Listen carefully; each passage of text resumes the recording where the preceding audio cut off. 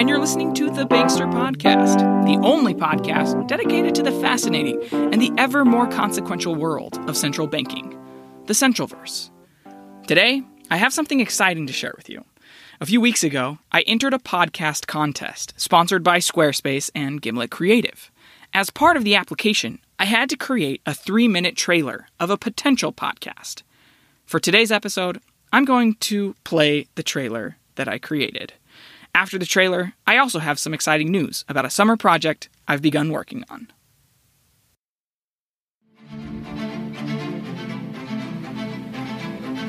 The Federal Reserve, an institution with unfathomable influence over businesses large and small, and people, both rich and poor. But what is it really? What is the Fed? In 2014, in Yankee Stadium, the leader of the Federal Reserve, Janet Yellen, gave a commencement address to the graduating class of NYU. All very bright students from one of the top schools in the country. A Wall Street Journal reporter stood outside the stadium and asked some of the graduates if they knew who Yellen was or what the Fed does. I guess I'm not quite sure. Money-related things. Any idea? Not too much. But who cares? Why does the Fed matter?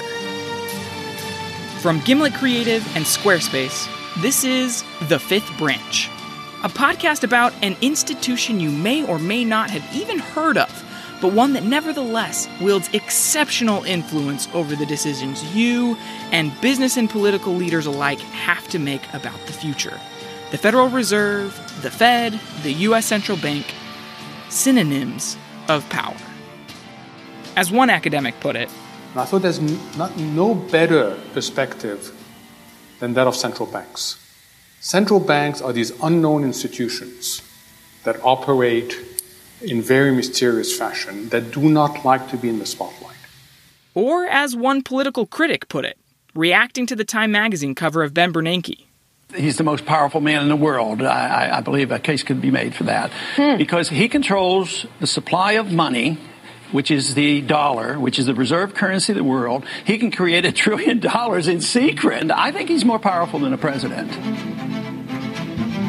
The power to create money. An entity created by Congress, but neither a government agency nor completely independent.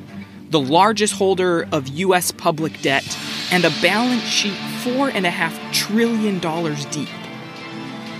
On this season, The Fifth Branch will tell 4 incredible stories from the history of the U.S. Central Bank and why it matters to you, your company, and your future. Now, why the Fifth Branch? Well, take it away, Schoolhouse Rock. One executive, 2 is legislative, that's Congress. Ring 3, judiciary.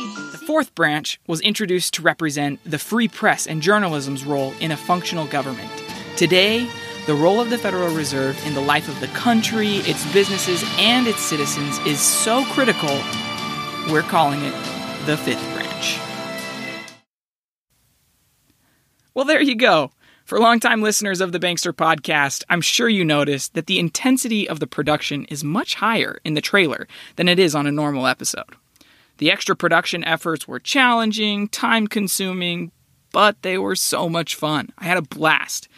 So regardless of whether I make it to the next round in the official contest or not, the experience opened my eyes to what is possible and sparked a desire in me to make more highly produced content. With that in mind, I've decided this episode will be the official end of Season 2 of the Bankster Podcast. During the past 2 years, we've done 52 episodes, and I've enjoyed every single one. Now, over the next few months, I'm going to be hard at work on Season 3, a highly produced 7 or 8 part series I think will have a huge impact on the way you view central bank's role in society, in business, and even in your personal life. Until then, thanks to all of you for listening, and feel free to reach out to me directly on the website www.thebanksterpodcast.com.